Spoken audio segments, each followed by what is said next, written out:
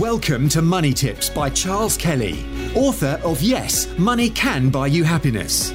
Charles spent over 25 years in financial services, working for banks, insurance companies, and as a qualified independent financial advisor running his practice, before setting up his speaking, consultancy, and property business.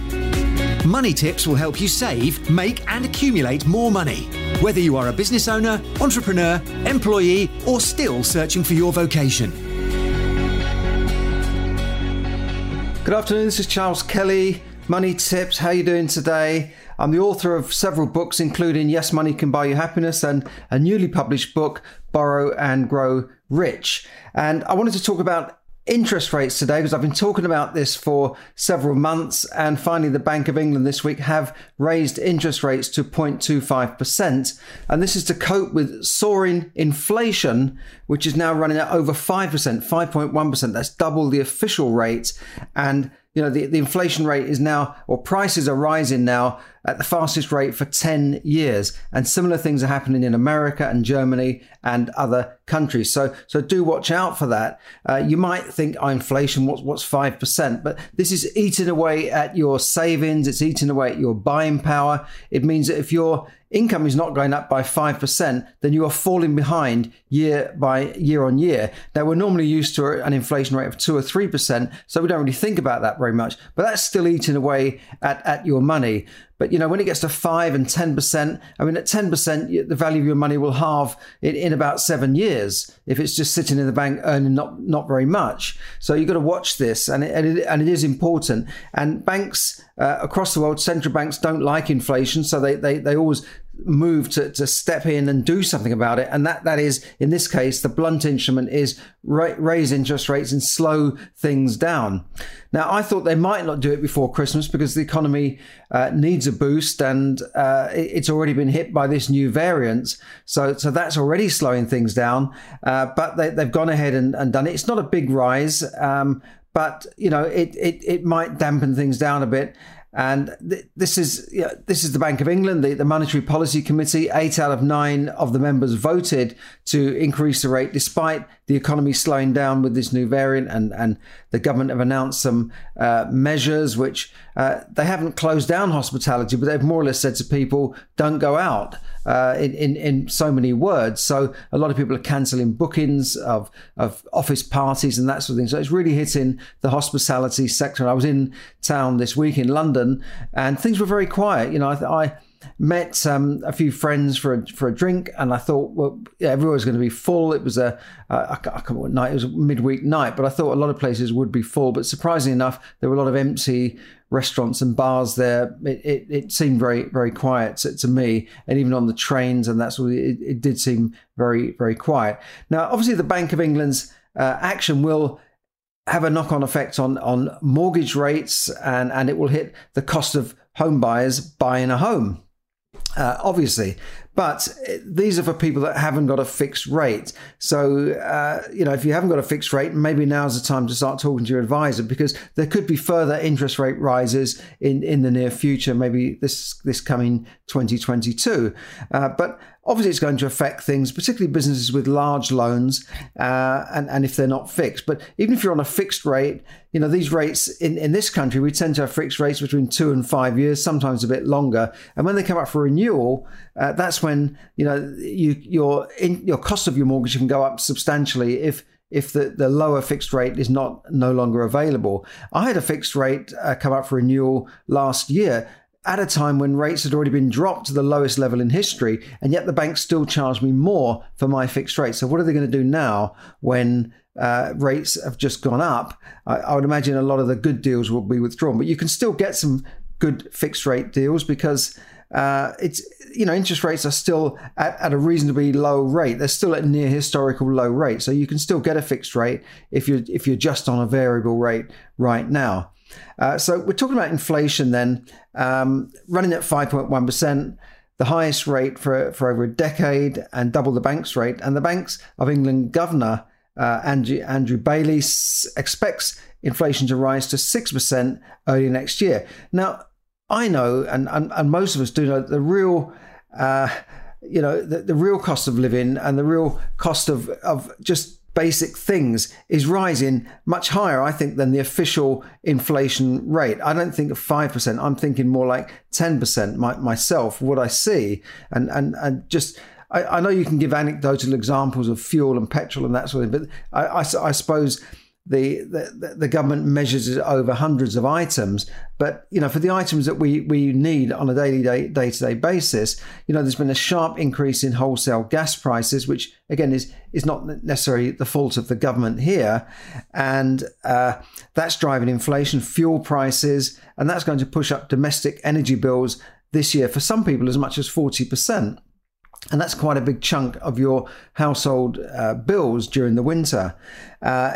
And we know that inflation is rising everywhere, and these things have an effect on all businesses. If I talk to my local restaurant, he says, well, yeah, my transport costs have gone up, my raw materials, my food and my fuel and my cooking oil has all gone up in price by a lot more than 5%, sometimes in some cases 50 or 60%. So, we know that this is going to have a knock-on effect on everybody, and because they will have to pass on higher prices to their consumers. And I'm already seeing this. I'm seeing higher prices and smaller portions, smaller packages. So that's another way of increasing prices. So we know that inflation is rising around the world, and this is partly fueled by money printing on an industrial scale that we've never seen in history. More money has been printed in the last 10 years than at any time in history. So, we're just seeing inflation hit many countries, including Germany, which of course has a history of bad, a long memory of inflation and how it hit their currency in the Weimar Republic before Hitler came to power. So, they don't like inflation. They always will stamp on inflation.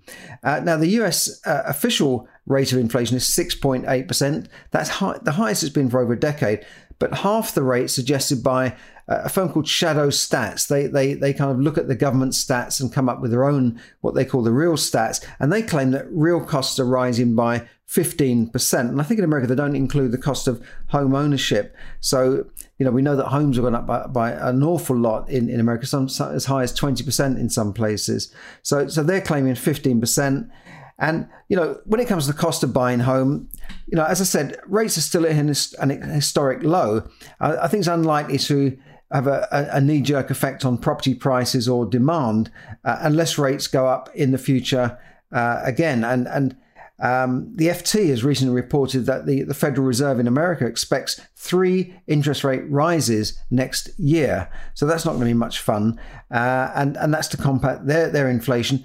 And yet the stock markets on that news went up. They actually went up on this announcement, even though there will be 3 interest rate rises coming in the next year. I don't quite understand that. But, I wouldn't panic yet with housing, and we just have to see how rates go. But if rates do go up to higher rates, then we could see a dampening of the housing market. That's been my experience in the past. When interest rates are high, housing can go down. But, there's a whole range of things you've got to take into account, like demand, like there's a shortage of housing in most countries with increasing population.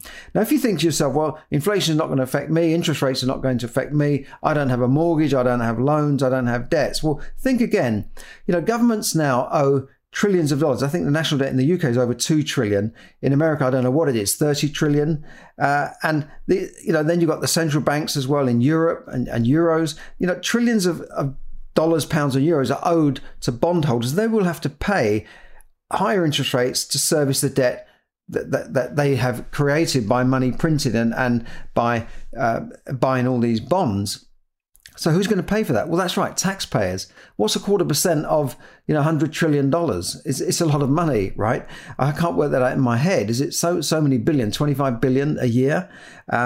Correct me if I'm wrong there, but we're all going to have to pay that in some way, and that's going to be through higher taxes, reduced services, maybe. So, and I know that savers now will welcome the higher rates. I was talking to someone the other day who has a lot of money sitting on deposit. She doesn't want to invest it in the stock market. She doesn't want to do anything with it. She's retired. Her standard of living is falling because the money is losing its buying power, and she's eating into the capital because she needs to spend. So people like her will welcome higher interest rates. So just a final warning before I move on now is don't get into debt this Christmas. Just a friendly warning to avoid spending money that you don't have and getting into debt this Christmas, especially with these higher rates on credit cards, which are coming soon.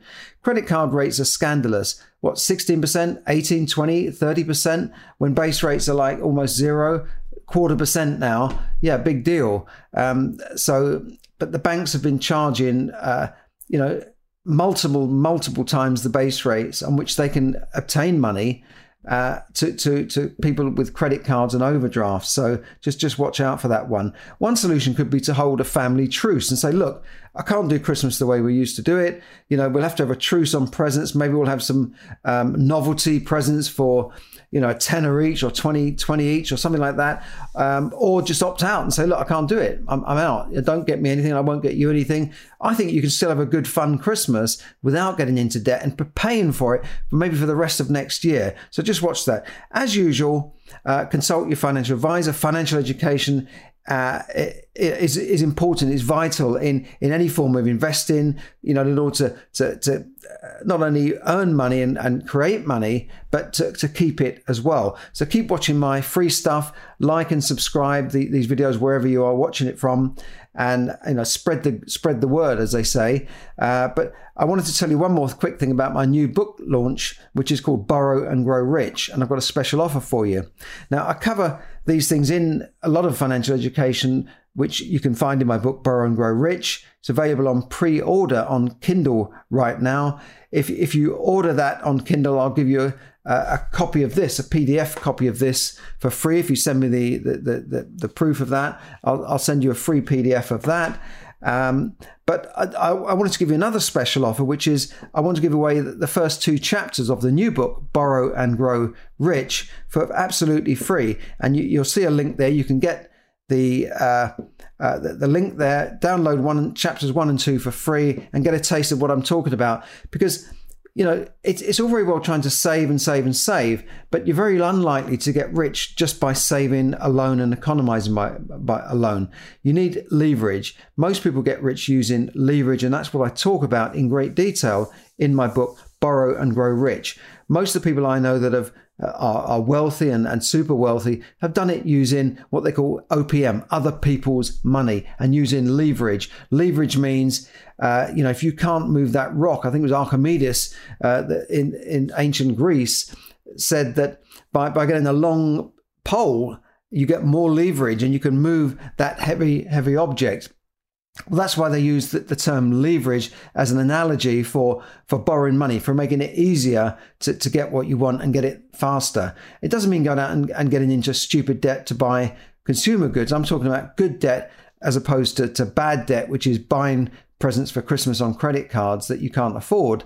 Good debt is buying property, buying companies, buying businesses, raising money to start a business. And that's how, if you look at the Zuckerbergs and people that started companies like Amazon and Tesla, they didn't do it just by saving money and starting it and staying in their garage for 50 years. They did it eventually with institutional money, with money to give them that lift up.